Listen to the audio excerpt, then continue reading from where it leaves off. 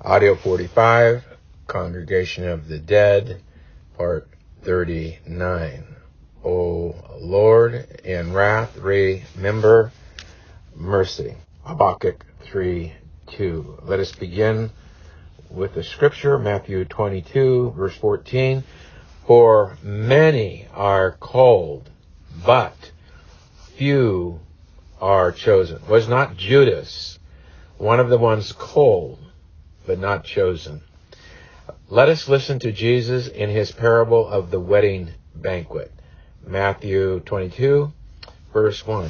And Jesus answered and spake unto them again by parables, and said, verse 2, the kingdom of heaven is like unto a certain king, which made a marriage for his son, verse 3, and sent forth his servants to call them that were bidden to the wedding, and they would not come. Verse 4, again he sent forth other servants, saying, tell them which are bidden, behold, I have prepared my dinner, my oxen and my fatlings are killed, and all things are ready. Come unto the marriage. Verse 5, but they made light of it, and went their ways, one to his farm, another to his merchandise. Verse 6, and the remnant took his servants and entreated them spitefully and slew them. Verse 7, but when the king heard thereof, he was wroth, and he sent forth his armies and destroyed those murderers and burned up their city. Verse 8, then saith he, that is the king, to his servants, the wedding is ready, but they which were bidden were not worthy. Verse 9, go ye therefore into the highways, and as many as ye shall find, bid to the marriage. Verse 10, so those servants went out in the highways and gathered together all as many as they found, both bad and good, and the wedding was furnished with guests. Verse 11, and when the king came in to see the guests, he saw there a man which had not on a wedding garment. Verse 12, and he saith unto him, friend, how camest thou in hither not having a wedding garment? And he was speechless. Verse 13, then said the king unto the servants, bind him hand and foot, take him away, and cast him into outer darkness. There shall be weeping and gnashing of teeth, for many are called, but few are chosen. To most of us natural men Americans, this seems so harsh. That is, the punishment given out upon the guest who was without the wedding garment and yet left speechless, as if he was completely unaware that such harsh punishment, such disturbing punishment, such unfair punishment, such grotesque punishment was railed against him by this king. What could possibly be so essential, and the guest ignorant of it, that it was so indispensable that the king was angrily provoked to say again, then said the king to the servants, bind him hand and foot, and take him away, and cast him into outer darkness. There shall be weeping and gnashing of teeth. What did this wedding garment that we natural men Americans must be wrapped in before we die physically represent, lest we be cast into hell? Let us listen to Fisherman John to find out in Revelation 19:5. And a voice came out of the throne, saying, praise our God, all ye his servants, and ye that fear him, both small and great. Verse 6, and I, Fisherman John, heard as it were the voice of a great multitude, and as the voice of many waters, and as the voice of mighty thundering, saying, Hallelujah! For the Lord God, omnipotent, reigneth. Verse 7, let us be glad and rejoice and give honor to him, for the marriage of the Lamb is come. Not was come, not will be come, but the marriage of the Lamb is come, and his wife hath made herself ready. Verse 8, and to her was granted that she should be arrayed in fine linen, clean and white, for the fine linen is the righteousness of the saints. The saints are the true believers. Both the word saint and holy come from the same Greek word in the original language. And he said unto me, Right, blessed are they which are called unto the marriage supper of the Lamb. And he saith unto me, These are the true sayings of God. So this wedding garment that the guests did not have on was made of fine linen and is called the righteousness of God. Let us read it again. And to her, that is the bride, the true believers, which are called the saints, would be the bride. And to her, the bride, was granted that she should be arrayed in fine linen, clean and white. For the fine linen is the righteousness of saints. That is, the righteousness of the saints is the righteousness of Christ, which is imputed to the saints when they are made a new creation. Therefore, Judas was called, but was never married to Christ, because he did not possess the righteousness of Christ.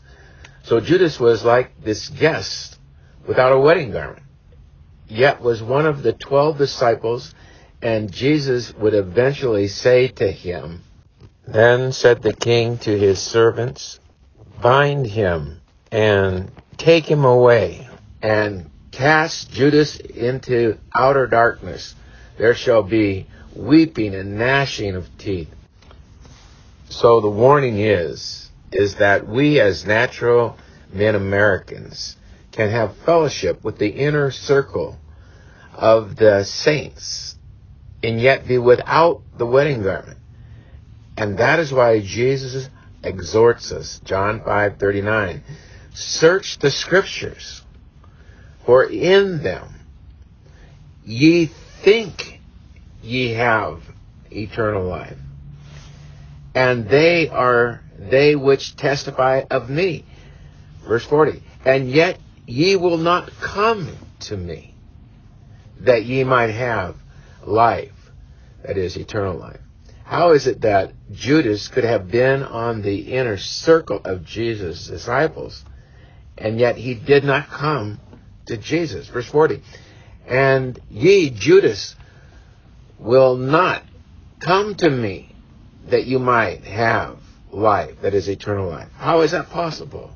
Answer, Judas could only see the man side of the God-man, Jesus. Judas had been called, but he was not chosen. For all the chosen are made a new creation by Jesus, and simultaneously given the righteousness of Christ, that is, the wedding garment, and become married to Christ. Romans chapter 7, verse 4. Wherefore, my brethren, ye also are become dead to the law by the body of Christ, in order that ye should be married to another. And who is that another? Even to him, that is Jesus, who is raised from the dead, that we should bring forth fruit unto God. Now, how many of our fast food free will friends in America today have never heard of this marriage supper? For the marriage of the Lamb, Jesus, is come, not will be come, not was come, and his wife hath made herself ready. Verse 8, and to her, the wife, which are the saints, was granted that she should be arrayed in fine linen, clean and white. For the fine linen is the righteousness of our saints. How many of our fast food free will friends will be left speechless when they are asked at the day of judgment by the King, friend, how camest thou in hither not having a wedding garment? So, being arrayed in this wedding garment, which is the righteousness of Christ before we die physically, is a very big deal, is it not? But why is it such a big deal? Hopefully by now, from previous messages, we know what the righteousness of Christ is defined to be, and why we must lay a hold of it by faith in order for us to enter the kingdom of God. So let us review some of the concepts that we learned of in our last message, such as the elect were chosen before the foundation of the world, which means that Judas was not chosen before the foundation of the world. Again, the elect were chosen before the foundation of the world when the second person of the Trinity, that would be Jesus, made a covenant with his Father to not only take on hell for the ones given him by his Father before the foundation of the world, but he would do what the first Adam failed to do. That is, keep his Father's commandments perfectly during his 33 years here on earth. That is, Jesus would fulfill the moral law for the elect as a gift to his elect. This would be called his active obedience, and his death on the cross, his passive obedience. Both Jesus' passive obedience and active obedience is called the righteousness of God, or the righteousness of Jesus Christ, which is the wedding garment which Judas was not arrayed in. As the God-man, Jesus' Father would give him the mission of finding all the elect given by his Father to him before the foundation of the world, and then revealing himself to them by making them a new creation. This new creation is such that Jesus makes we, as wretches, his bride that was chosen before the foundation of the world. Therefore now, being a new spiritual creation, we have a spiritual relationship with Jesus Christ, which literally is a spiritual marriage with such genuine affections, with such unfeigned affections, that it drives our faith to work by a love that is unmatched by any and all human love. A transcendent love, second to none love, that is a perfect love. Former Mr. Morality expresses it this way to his brethren in Galatia. Galatians chapter 5, verse 3. For I, the Apostle Paul, testify again to every man that is circumcised, that he is a debtor to do the whole law. Verse 4. Christ is become of no effect unto you. Whosoever of you are justified by the law, ye are fallen from grace. Verse 5, for we through the Spirit wait for the hope of righteousness. That is the righteousness of God. That is the wedding garment. By faith. Verse 6, for in Jesus Christ neither circumcision availeth anything, nor uncircumcision, but faith which keeps on working by love. The true Christian experiences the love of Christ through the Word of God coupled with a repentant heart. There can be no love fellowship with Jesus apart from a faith that works in conjunction with a broken heart.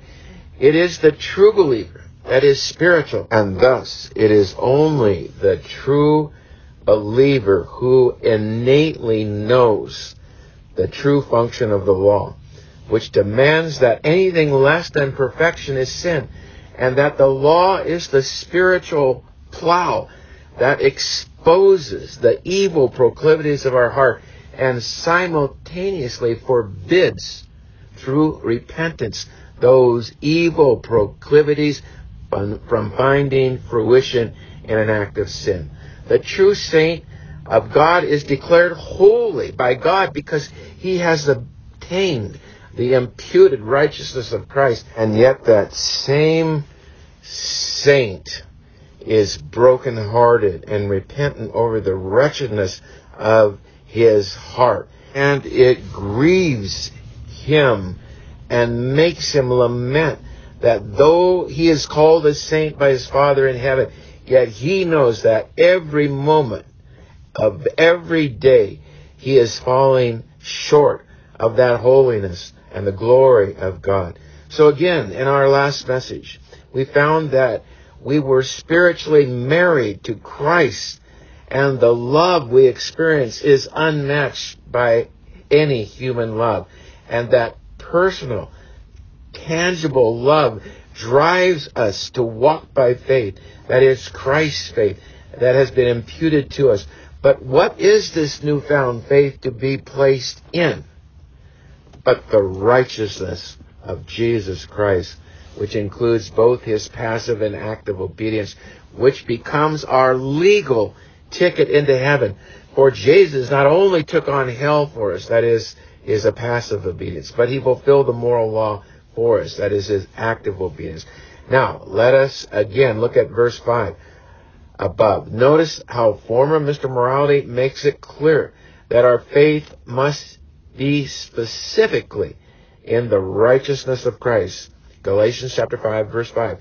For we through the Spirit wait for the hope of righteousness by faith. Once we become aware of the fact that we must lay hold of the righteousness of Christ by faith to be saved, we will find it a necessity to be saved from Genesis to Revelation. Let us listen to former Morality in Romans chapter 3, verse 21. But now the righteousness of God without the law is manifested or revealed, being witnessed by the law and the prophets. Specifically, what righteousness? Former Mr. Morality goes on. Verse 22, even the righteousness of God, which is by faith of Jesus Christ unto all and upon all them that believe, for there is no difference. Verse 23, for all have sinned and come short of the glory of God. Verse 24, being justified freely by his grace through the redemption that is in Christ Jesus. In other words, all of the saints who have been declared holy by our Father in heaven are continually sinning, that is, breaking his laws. And this breaks our heart, for we know we are falling short of the glory of God. In other words, who are we, the saints, worthy to be ambassadors to Christ when we ourselves are lawbreakers?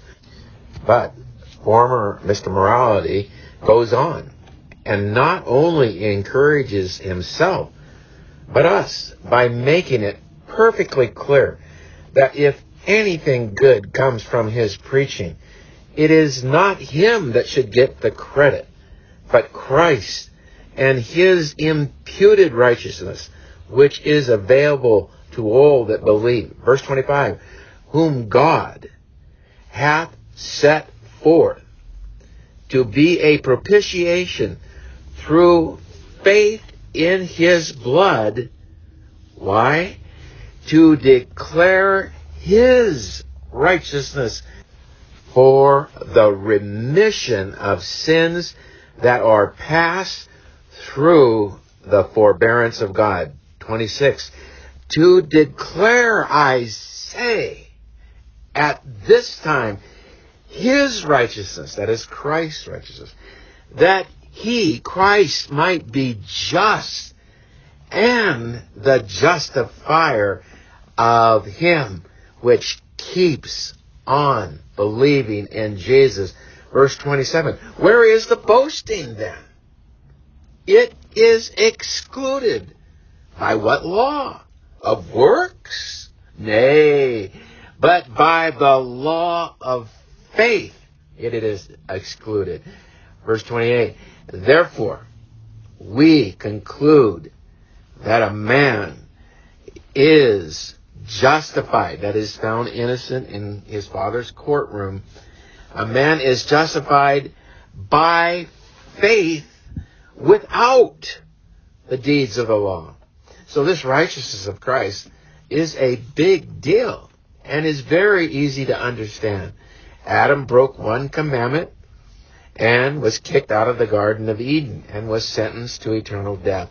So we ask ourselves, what would Adam have to have done to not get kicked out of the Garden of Eden? He simply would have to have had kept his Father's commandments perfectly. So then we ask ourselves what Adam would have to do to get back into the Garden of Eden. Answer, he would have to be like what he was before he got kicked out. He was holy. He was perfect.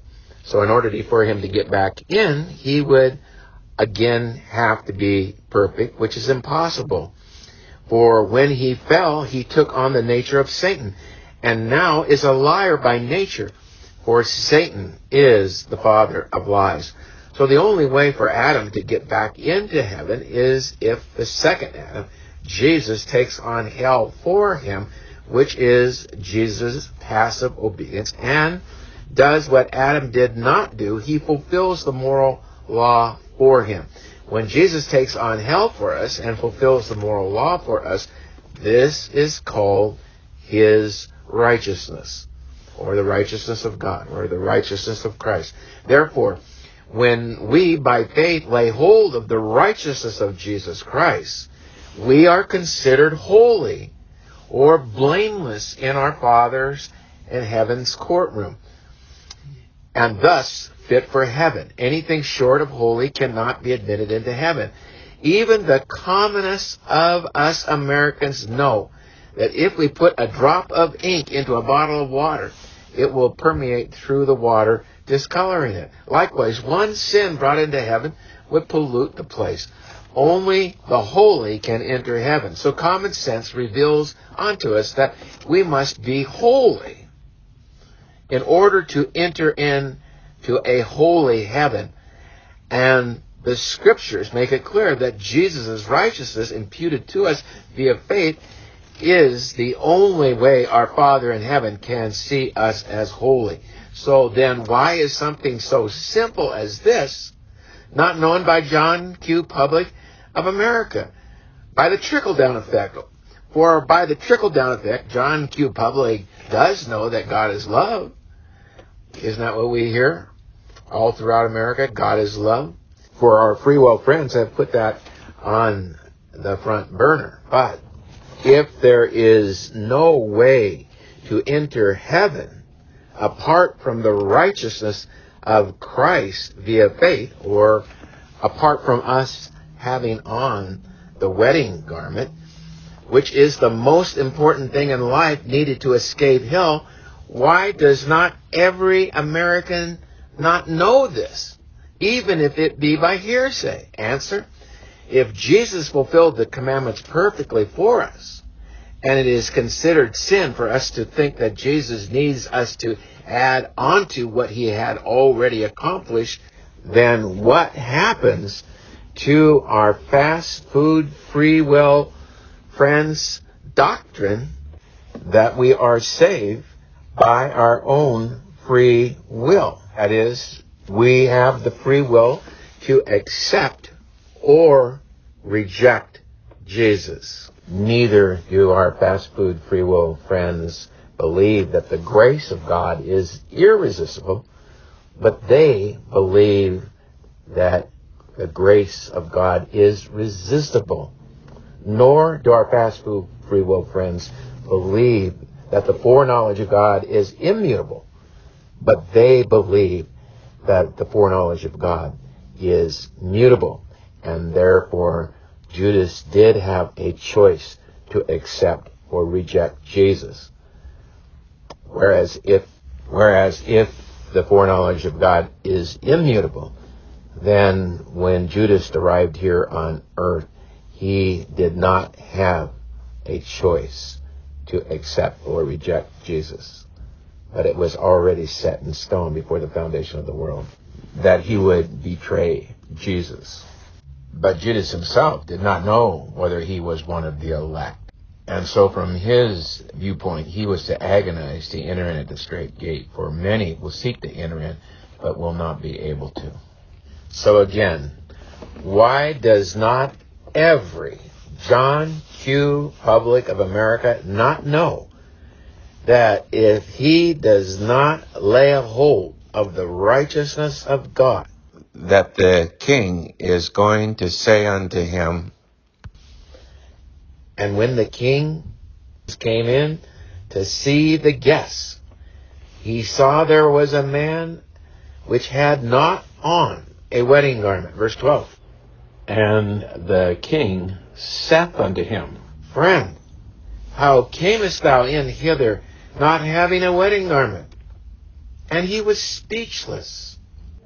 Verse 13. Then said the king to the servants, Bind him hand and foot, take him away, cast him into outer darkness. There shall be weeping and gnashing of teeth. So why do our fast food free will preachers not warn us Americans of the danger of not laying hold of the righteousness of God by faith? Answer: if our fast food free will friends put on the front burner that salvation comes only by faith in the righteousness of God, they are putting on the front burner that Jesus has fulfilled all the commands of his Father for us. That is 100% of them. And that includes the command to believe. So if Jesus has already fulfilled the command to believe for us, what do we do with the following command? Acts 16, verse 31. And they said to the Philippian jailer, Believe, I command you, believe on the Lord Jesus Christ, and thou shalt be saved and thy house. So if we cannot believe, what do we do with this command? Answer: we would do the same as a man born blind would do. If Jesus makes a blind man to see, the blind man does not cooperate with Jesus when Jesus gives him eyes to see. The blind man can only come to Jesus bowed down and crying out for mercy in hope that Jesus will give him eyes to see. For he knows he cannot make himself to see. Likewise, as the blind man was born into this world blind, all of us natural man Americans are born into this world in unbelief. And like the blind man, all we can do as natural man Americans is to cry out for mercy, that Jesus would impute his spiritual faith to us, that we might by faith lay hold of the righteousness of Christ by the supernatural faith of the Son of God. We cannot make ourselves to believe no more than the blind man can make himself to see. Therefore, the Holy Spirit must convince us, natural man Americans, and convict us of our unbelief. Let us listen to Jesus in John 16:7. Nevertheless, I, Jesus, tell you the truth. It is expedient for you that I go away. For if I go not away, the Comforter will not come unto you. But if I depart, I will send him unto you. Verse 8. And when he, the Holy Spirit, or the Comforter, is come, he will reprove the world of sin and of righteousness and of judgment. Verse 9. Of sin, because they believe not on me. That is, we must be convicted of the sin of unbelief. In other words, we cannot by our own free will believe on the Lord Jesus. We are all like Judas unless Jesus makes us a new creation. So let us read that command to believe again. Acts 16:31. And they said, believe, that is, I command you to believe on the Lord Jesus Christ, and thou shalt be saved, and thy house. Now, that is clearly a command, is it not? If we could follow that command, we would be adding on to Jesus' complete fulfillment of the law for us. For to believe on the Lord Jesus Christ is a work of God, not man. John 6:28.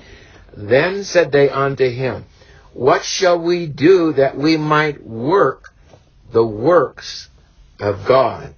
Verse 29. Jesus answered and said unto them, this is the work of God. That is the work of God, not man. This is the work of God, that ye believe on him whom he hath sent. So believing on Jesus Christ is a work of God, not of man.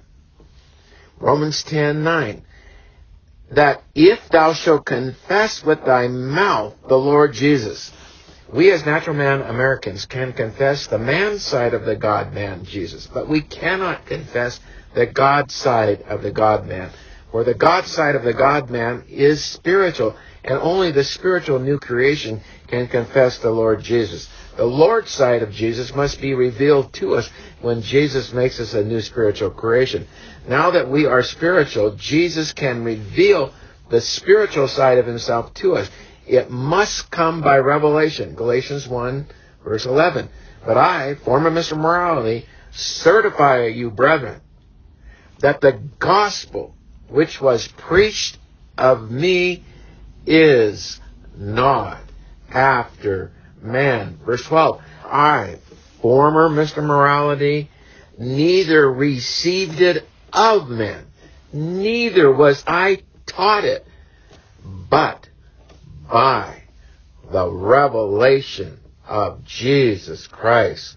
Romans 10, verse 9. That if thou shalt confess with thy mouth the Lord Jesus, and shalt believe in thine heart that God hath raised him from the dead, thou shalt be saved. Why does former Mr. Morality say we must believe or have faith that God the Father raised Jesus from the dead? Why does he not say that we need to have faith that Jesus died for our sins? Answer, because the only way the Father could have raised Jesus from the dead was if he knew no sin. That is, fulfilled all the commands of his Father perfectly, which is called the righteousness of Christ, in which we must lay a hold of by faith. Therefore, when we say we believe in the resurrection of Christ, we are saying we believe he fulfilled the moral law 100% for us.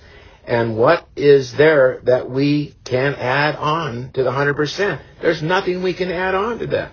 Now, this truth our fast food free will friends must keep hidden and under wraps. Hush, hush. Strictly confidential. Top secret. For if this truth gets out to John Q. public, their free will doctrine collapses. For the truth is, salvation comes not by free will to make a decision to accept or reject Jesus, but by free grace. George Whitefield, the greatest evangelist in American history, who preached over 18,000 sermons to our founding fathers from 1740 to 1770, rebukes his friend John Wesley, founder of the Methodist churches, for going off the doctrinal tracks in preaching free will as opposed to free grace. George Whitefield writes, "Dear Sir," that is John Wesley, "for Christ's sake, consider how you dishonor God by denying election." That is, Jesus chooses us, we don't choose him. "You plainly make salvation depend not on God's free grace, but on man's free will. And if thus, it is more than probable Jesus Christ would not have had the satisfaction of seeing the fruit of his death in the eternal salvation of one soul.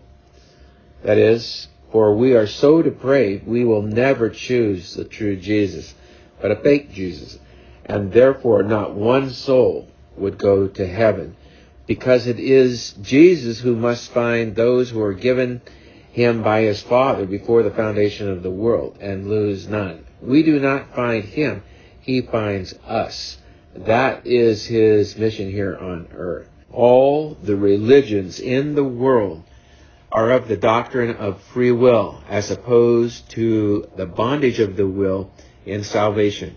For there is only one religion in the world that believes that man's will is bound in salvation. Martin Luther, king of the religious Reformation that swept through Europe in the 1500s, culminating in the Pilgrims coming to America in 1620, and then the Puritans in 1630, certainly believed that the will was bound in salvation. What does the king of the Reformation, Martin Luther, have to say about the will being bound or free in salvation? Erasmus, a literary giant in Germany in the 1500s, wrote a book entitled Freedom of the Will, and Martin Luther responded with his book entitled Bondage of the Will.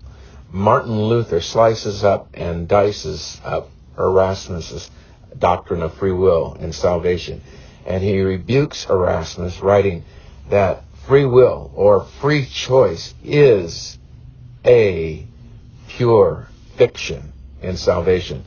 Martin Luther writes, quote, "That is plain evidence that free choice is a fiction. For like the woman in the gospel, Mark 5:25, the more it is treated, that is, the more free will is treated by the doctors, the worse it gets. For if we believe it to be true, that God foreknows and foreordains all things, that he, God, can be neither deceived nor hindered in his prescience, that is, his foreknowledge and predestination, and that nothing can take place but according to his will, which reason herself is compelled to confess, then, even according to the testimony of reason herself, there can be no free will in man, in angel, or in any creature. Hence, if we believe that Satan is the prince of this world, ever ensnaring and fighting against the kingdom of Christ with all his powers, and that he, that is Satan, does not let go his captives without being forced by the divine power of the Spirit, it is manifest or revealed that there can be no such thing as free will. Again, if we believe that original sin has so destroyed us that even in the godly who are led by the Spirit, it, that is original sin, causes the utmost molestation by striving against that which is good. It is manifest or revealed that there can be nothing left in a man devoid of the Spirit which can turn itself towards good, but which must turn towards evil. Therefore, if all man can do is turn toward the evil, he will never turn toward Jesus who is 100% good. Therefore, because all men are plagued with sin, that is original sin, there can be no such thing as free will. Martin Luther commends Erasmus for bringing to the forefront the debate between the bondage of the will and the freedom of the will. This debate needs to again be at the forefront in America soon in order to save America. When this debate is brought before the American people, they will embrace the bondage of the will doctrine, just as Europe recognized Martin Luther's bondage of the will doctrine over Erasmus's freedom of the will doctrine. For the bondage of the will doctrine is recognizably the truth to John Q. Public when put side by side with the freedom of the will. It is only the arrogant, stuffed shirt free will theologians who deny the obvious and then perpetrate their lie throughout America, desiring to normalize the falsehood of the free will doctrine. And yet this fast food free will doctrine, which has permeated the American culture, is not the fault of the fast food free will preachers, but it is a fault of the bondage of the will preachers who have let their foot off the accelerator. For the bondage of the will doctrine will always be victorious over the fake fast food free will doctrine. For truth will always rise to the top like cream.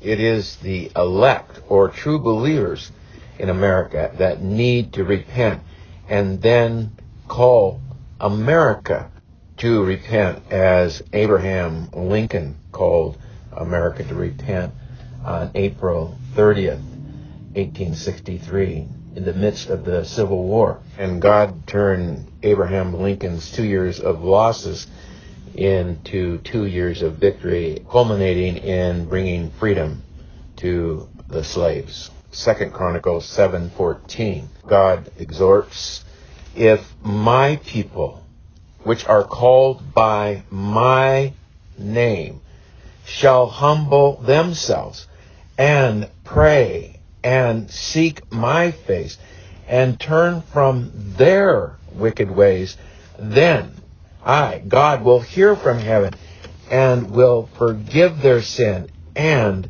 will heal their land. Martin Luther commends Erasmus for putting the debate between free will and the bondage of the will on the front burner. Quote, for you, Erasmus, and you alone have seen the question on which everything hinges and have aimed at the vital spot. Moreover, I, Martin Luther, praise and commend you, Erasmus, highly for this also, that unlike all the rest, you alone have attacked the real issue, the essence of the matter in dispute, and have not wearied me with irrelevancies about the papacy, purgatory, indulgences, and such like trifles. For trifles they are rather than basic issues with which almost everyone hitherto has gone hunting for me without success. You and you alone have seen the question on which everything hinges and have aimed at the vital spot, for which I sincerely thank you, since I am only too glad to give as much attention to this subject as time and leisure permit. If those who have attacked me hitherto had done the same, and if those who now boast of new spirits and new revelations would still do it, we should have less of sedition and sex and more of peace and concord. But God has in this way, through Satan, punished our ingratitude. So the will being bound in salvation is the hinge of salvation in which the door of true Christianity swings. For all other sects of Christianity, plus all other religions of the world, believe the will is free in salvation and therefore must downplay predestination, must downplay that we are born into this world as captives of Satan and his grip upon us, and must downplay that original sin is sin in order to push their free will narrative.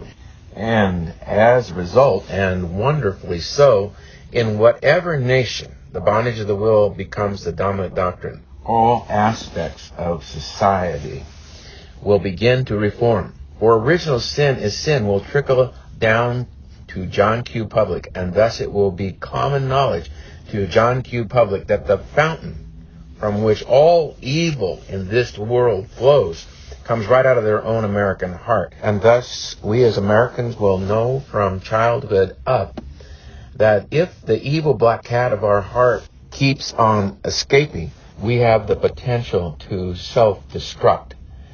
And our unique talents in which we are supposed to nurture will be hindered and may even go poof away. Thus, we as American parents who believe in e pluribus unum written on the back of our coins, which means out of the many one, that is, out of many individuals nurturing their own uniqueness, comes one great nation. If the evil proclivities of their heart are kept under wraps, kept suppressed, kept dormant, in order that their talents may flourish as a great asset to their family and to our American society.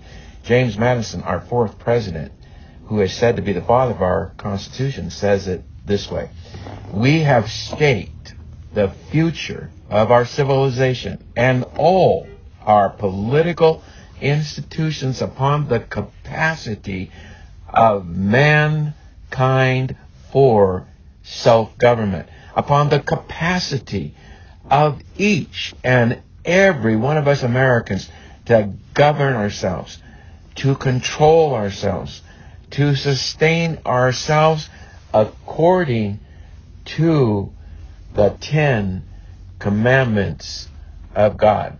James Madison. John Adams, our second president, says it this way: this Constitution is written for a religious and moral people. It is wholly inadequate for the government of any other. John Adams. A second quote: man will either be governed by the Bible or the bayonet. John Adams. George Washington says it this way: religion and morality are the indispensable supports to good government. George Washington. James Madison says it another way: if the people lack virtue of self-government, their destiny will be despotism.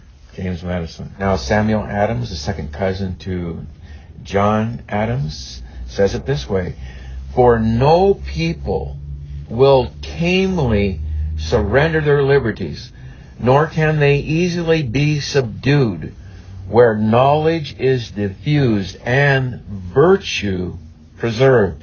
On the contrary, when the people are universally ignorant and debauched in their manners, they will sink under their own weight without the aid of foreign invaders. Samuel Adams. Effects of the fast food free will doctrine has permeated America like leaven that permeates bread dough in order that it might rise. Obviously, in America today, we have a society that no longer is governing itself according to the 10 Commandments of God. For how many of us Americans know that the fountain from which all evil in this world flows is right out of our own heart? Not many of us. Why? Because our fast food free will preachers must downplay total depravity in order to keep their corrupt doctrine of free will afloat.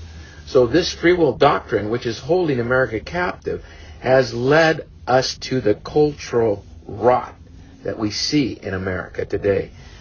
Jesus warned his disciples of the doctrine of the fast food free will preachers called the Pharisees and the Sadducees in Matthew 16, verse 5. And when his disciples were come to the other side, they had forgotten to take bread. Verse 6, then Jesus said unto his disciples, take heed and beware of the leaven of the Pharisees and the Sadducees. Verse 7, and they reasoned among themselves, saying, it is because we have taken no bread. Verse 8, which when Jesus perceived, he said unto them, O ye of little faith, why reason ye among yourselves, because ye have brought no bread? Verse 9, do ye not yet understand, neither remember the 5 loaves of the 5,000, and how many baskets ye took up? Verse 10, neither the 7 loaves of the 4,000, and how many baskets you took up?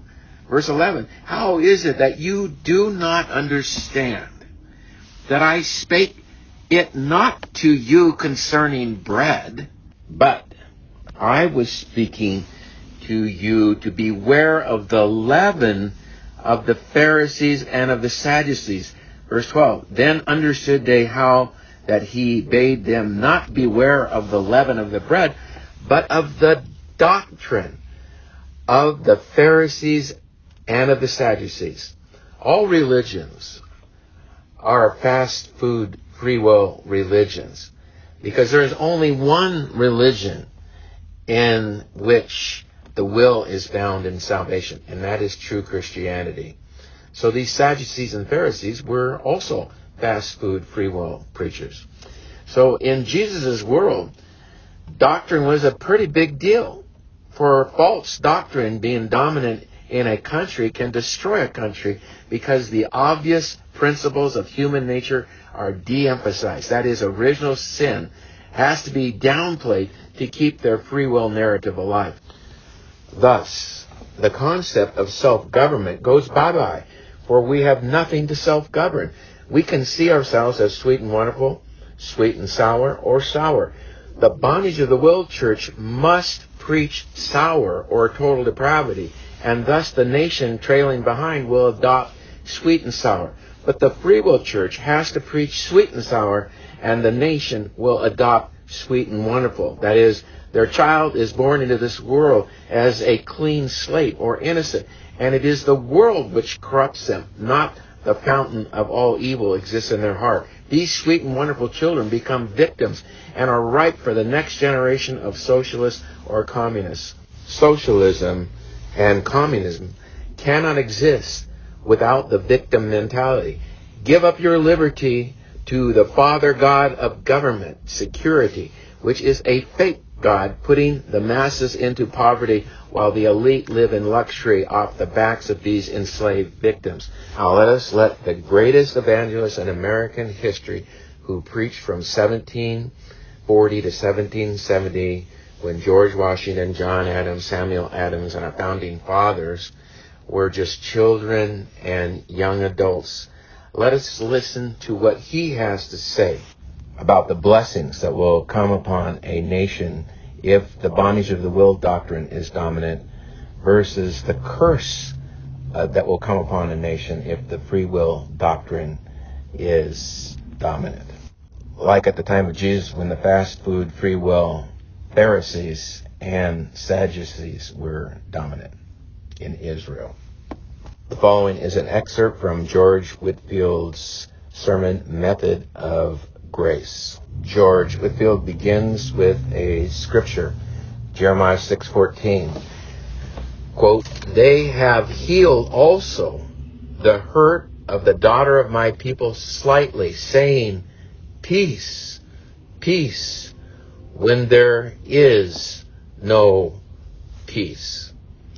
As God can send a nation or people no greater blessing than to give them faithful, sincere, and upright ministers.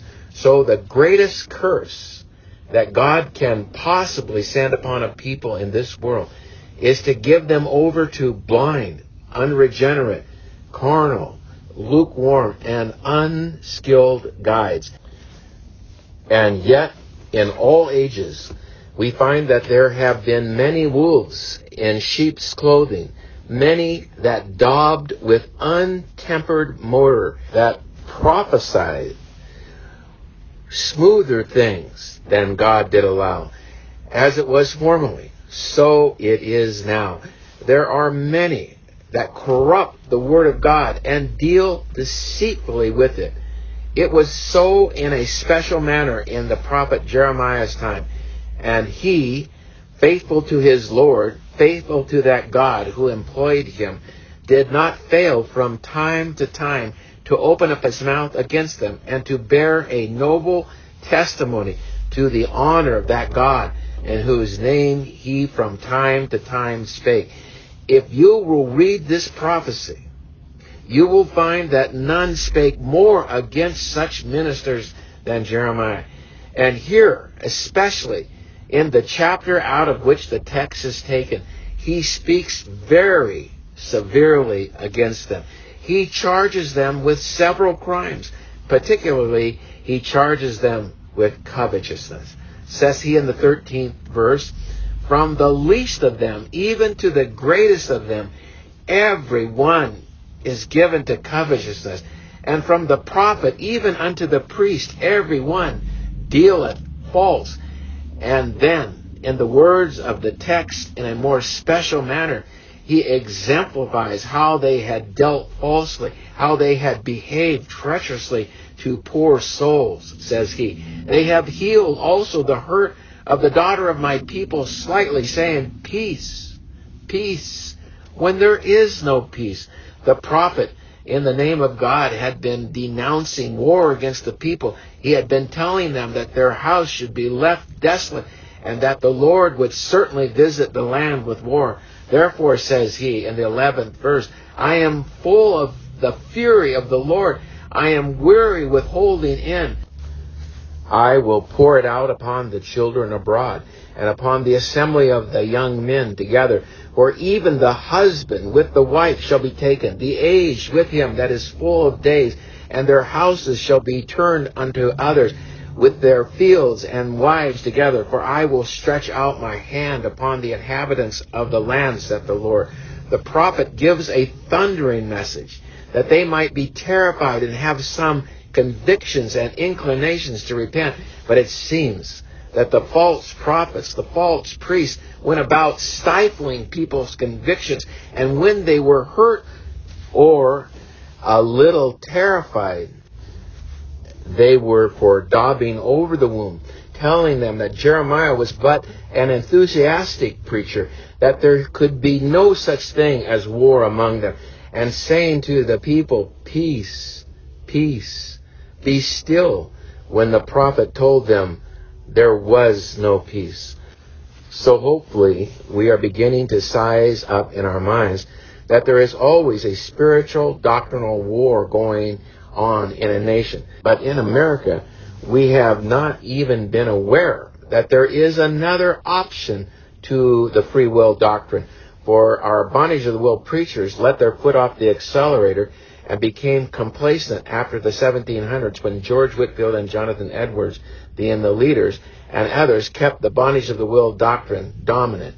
In 1830, the fast food free will preacher Charles Finney helped ignite a free will revival, and America has been on a downhill slide ever since, with no iconic bondage of the will preacher gaining dominance in America after George Whitefield, who died in 1770.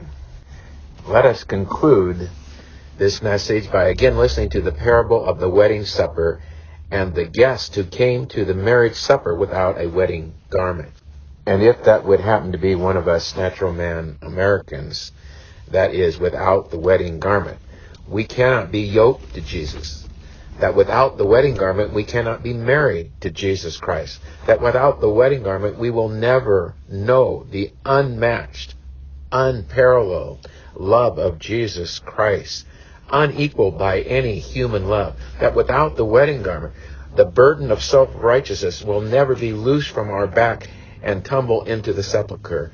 That without the wedding garment, when our Father comes into the marriage supper to see his invited guests and sees one of us Americans without a wedding garment, it will go like this. Verse 11, and when the king came in to see the guests, he saw there a man which had not on a wedding garment. Verse 12, And he saith unto him, Friend, how camest thou in hither, not having a wedding garment? And he was speechless. That without the wedding garment, we will never be found innocent, but guilty in our Father in heaven's courtroom. That without the wedding garment, our Father in heaven will sentence us to an eternity in hell, and will say to the servants, Bind him hand and foot, take him away, cast him into outer darkness. There shall be weeping and gnashing of teeth. Verse 14, For many are called, but few are chosen.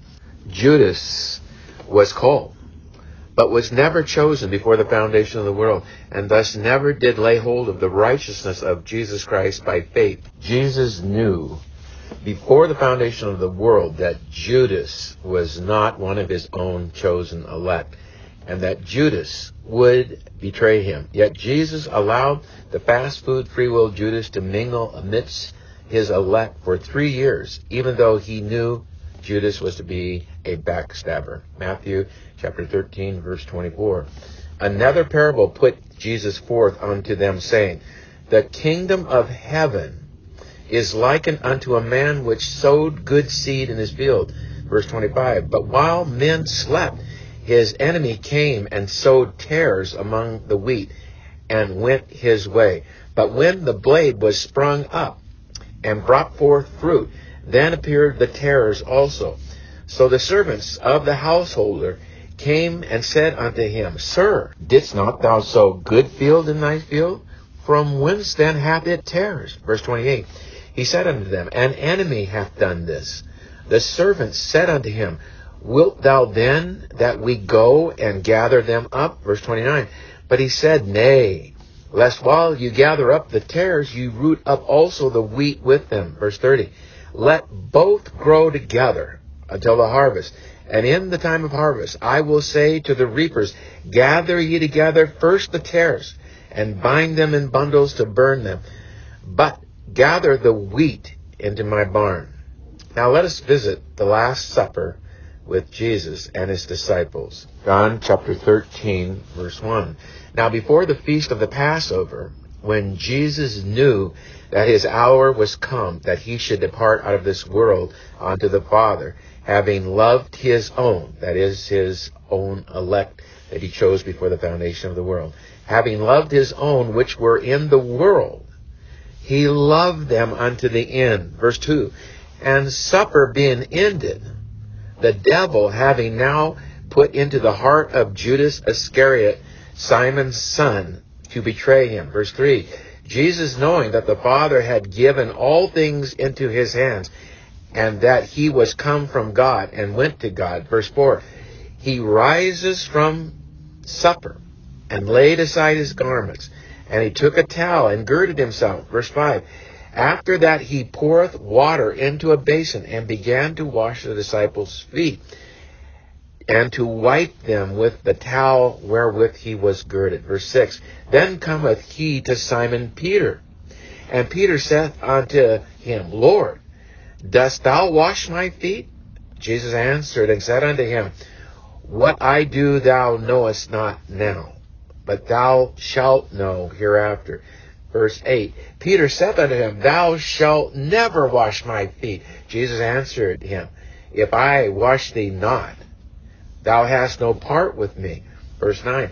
Simon Peter saith unto him, Lord, not my feet only, but also my hands and my head. Verse 10. Jesus saith unto him, He that is washed needeth not save to wash his feet, but is clean every whit. And ye are clean, but not all.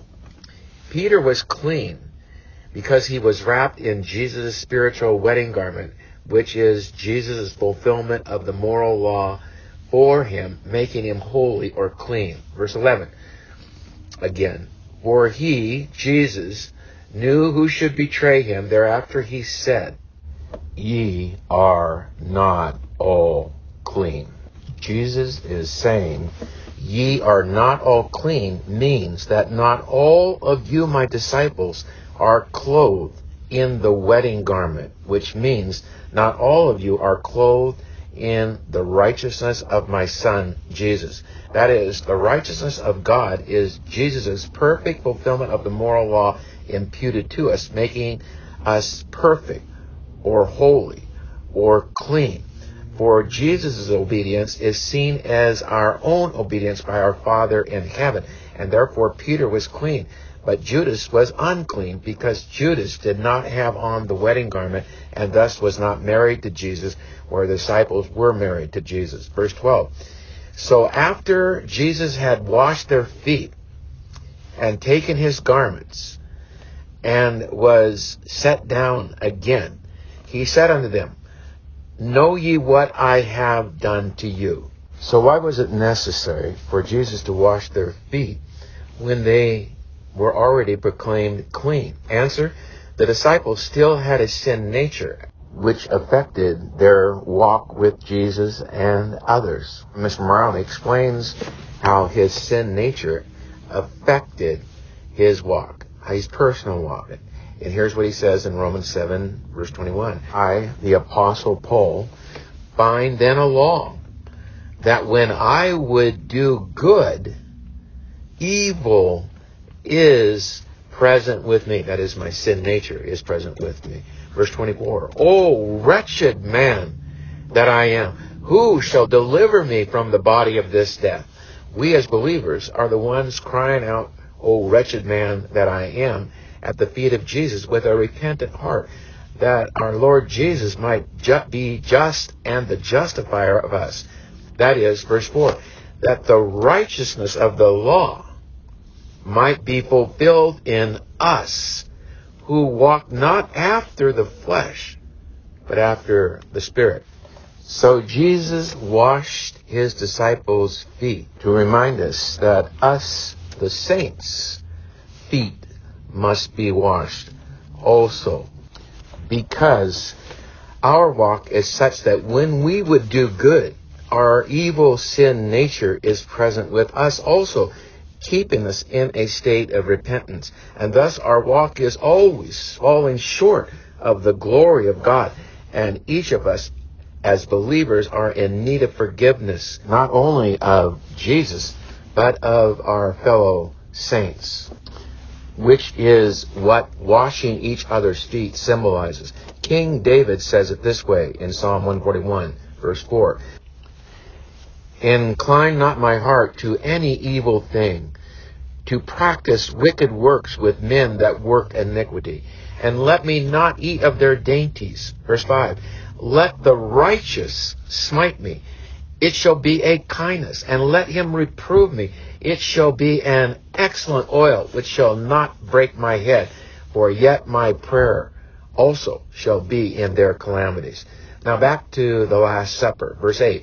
Peter saith unto Jesus, Thou shalt never wash my feet. Jesus answered him, If I wash thee not, thou hast no part with me. Jesus is saying, even though, Peter, you have on the wedding garment and are holy in my Father's eyes, your walk is still corrupt. You need to come to me in continual repentance. And this is symbolized by me washing your feet. Verse 9, Simon Peter saith unto him, Lord, not my feet only, but also my hands and my head. Verse 10, Jesus saith unto Peter, He that is washed, that is, washed means that once I have wrapped you in my wedding garment as a gift to you, I never will need to give you another wedding garment. Jesus saith unto Peter, He that is washed needeth not save to wash his feet, but is clean every whit, and ye are clean, but not all.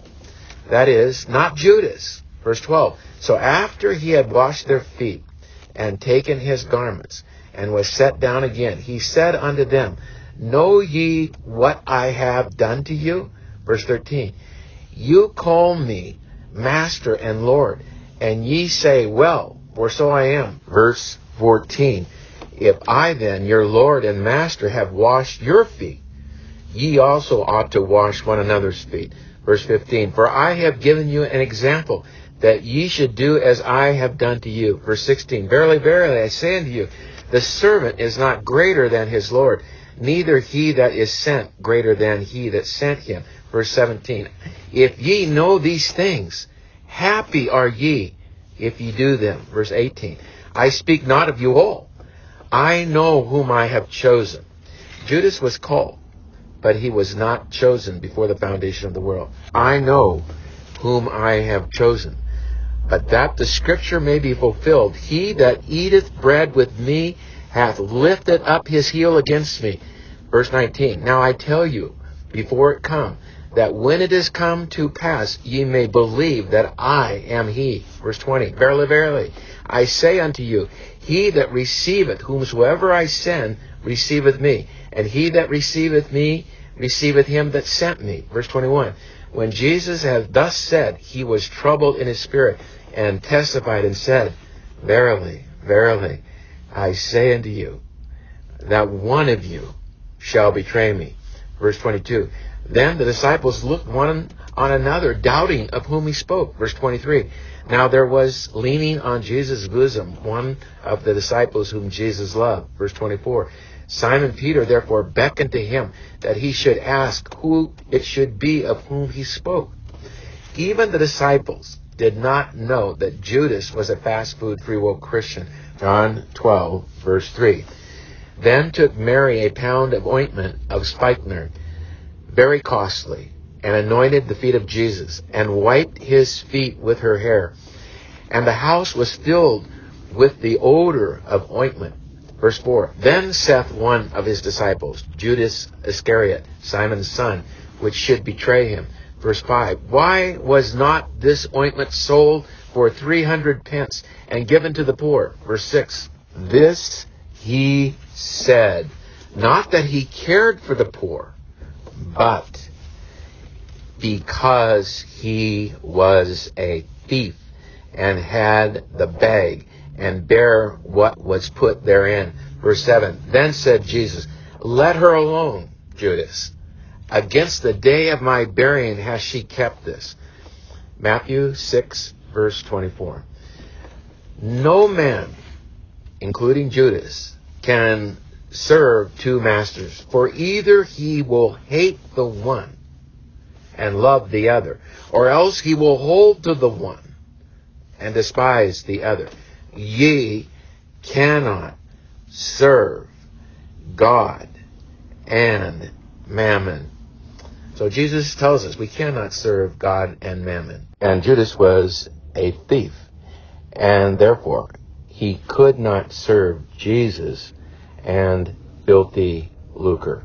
Though there will always be Judases among the saints, Jesus still commands us. Verse 34, a new commandment I give unto you, that ye, my disciples, love one another, as I have loved you, that ye also love one another. Verse 35, by this shall all men know that ye are my disciples, if ye have love one to another. But though we must always be alert for potential Judases among us, the saints, we must be careful of pride in our own heart. For what did Jesus foretell about Peter because of his arrogance? Jesus says, verily, verily, I, Jesus, say unto you, Peter, the cock shall not crow till thou hast denied me thrice. So, if fisherman Peter could deny Jesus after walking side by side with him for 3 years, could not we, the saints, deny Jesus? First, we, the saints, should examine ourselves by asking God to show us whether or not we have deceived ourselves into thinking we are a saint, when in reality we are a Judas amongst the saints. Former Mr. Morality warns his Corinthian brethren this way, 2 Corinthians chapter 13, verse 5. Examine yourselves, whether ye be in the faith. Prove your own selves. Know ye not your own selves, how that Jesus Christ is in you? That is, Jesus Christ literally lives in you. That Jesus Christ's Spirit lives in you. How that Jesus Christ is in you, except ye be reprobates. Fisherman Peter reminds his saints, 1 Peter chapter 1, verse 2, elect according to the foreknowledge of God the Father through sanctification of the Spirit. 2 Peter 1:10. Wherefore the rather, brethren, give diligence to make your calling and election sure. For if ye do these things, ye shall never fall. Verse 11. For so an entrance shall be ministered unto you abundantly into the everlasting kingdom of our Lord and Savior Jesus Christ. And finally, Jesus exhorts us natural men Americans, John 5, verse 39, search the Scriptures, for in them ye think ye have eternal life, and they are they which testify of me. Verse 40, and ye will not come to me that ye might have eternal life. Verse 41, I receive not honor from men. Verse 42, but I know you, that ye have not the love of God in you. Let us again listen to Jesus warning his disciples to beware of the fast food free will preachers of his time, the Pharisees and the Sadducees. And he explains to them that this fast food free will doctrine can quickly damage our country, for the effects of a false doctrine spread through a country like leaven through bread. Matthew 16, verse 6, then Jesus said unto them, take heed and beware of the leaven of the Pharisees and of the Sadducees. And they reason among themselves, saying, it is because we have taken no bread. Which, when Jesus perceived, he said unto them, O ye of little faith, why reason among yourselves, because ye have brought no bread? Do you not yet understand, neither remember the 5 loaves of the 5,000, and how many baskets ye took up?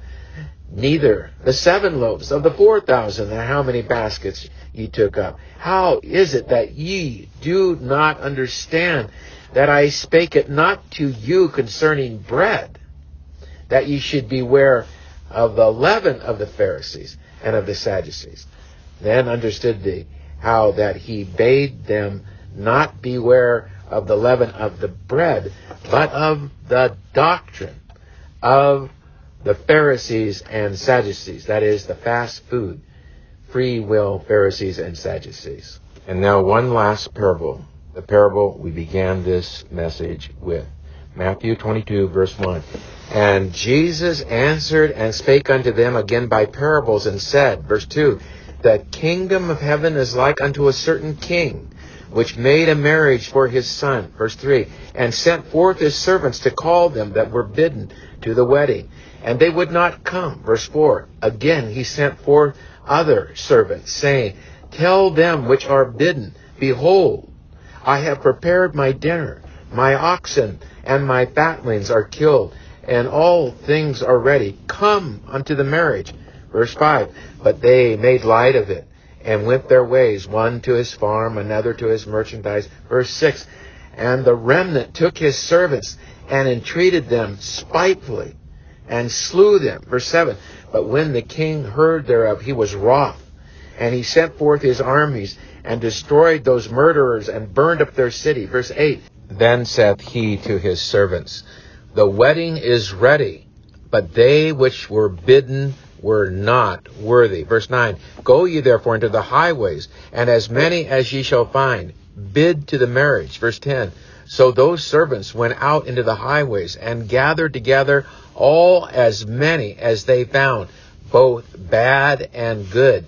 And the wedding was furnished with guests. Verse 11, and when the king came in to see the guests, he saw there was a man which had not on a wedding garment.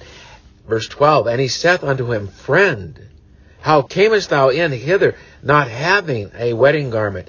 And he was speechless. Verse 13, then said the king to the servants, bind him hand and foot, Take him away, cast him into outer darkness. There shall be weeping and gnashing of teeth. Verse 14, for many are called, but few are chosen. How many of us, natural man Americans, before our death, thought we were good to go because of our fig leaves of morality, which were covering over the evil proclivities of our heart, will leave us completely speechless when the king says unto us, friend, how camest thou in hither not having a wedding garment? And we are thinking to ourselves, we were completely unaware that we needed a wedding garment, that we needed the righteousness of God to be declared holy, to be as the first Adam was before he fell.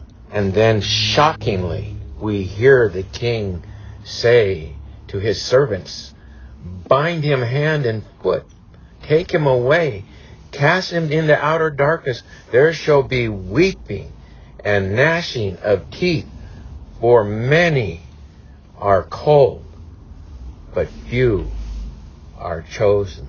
And we now realize, for the first time, regrettably so, that we had been a fast food free will Judas all along and not a saint. And now we wish we would have questioned the fast food free will church, for we knew that we were a lukewarm Christian, and we knew we had not experienced the wretchedness of our own heart. And many of us did not know we were without the wedding garment. So let us take heed to the following scripture to encourage us. Revelation chapter 3, verse 16.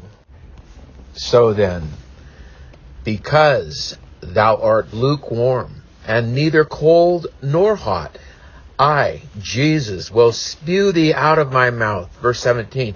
Because thou sayest, I am rich, and increased with goods, and have need of nothing, and knowest not that thou art wretched, and knowest not that thou art miserable, and knowest not that thou art poor, that is, a spiritual beggar, and knowest not that thou art blind, and knowest not that thou art naked. Verse 18, I, Jesus, counsel thee to buy of me gold tried in the fire, that thou mayest be rich. We are to buy without money. Isaiah 55, verse 1. Ho, everyone that thirsteth, that is, keeps on thirsting, come ye to the waters, and he that hath no money, come ye, buy and eat. Yea, come buy wine and milk without money and without price. Now back to Revelation 3. I, Jesus, counsel thee to buy of me gold tried in fire, that thou mayest be rich, that is, spiritually rich. I, Jesus, counsel thee to buy of me white raiment, that is, buy of me the wedding garment, or the righteousness of Jesus Christ, in order that thou mayest be clothed, and that the shame of thy nakedness do not appear. And anoint thine eyes with eye salve, that thou mayest see, that is, that we might see the spiritual side of the God-man. Verse 19, as many as I, Jesus, love, I rebuke and chasten. I, Jesus, command you to be zealous, therefore, and repent. Verse 20, behold, I, Jesus, stand at the door and knock.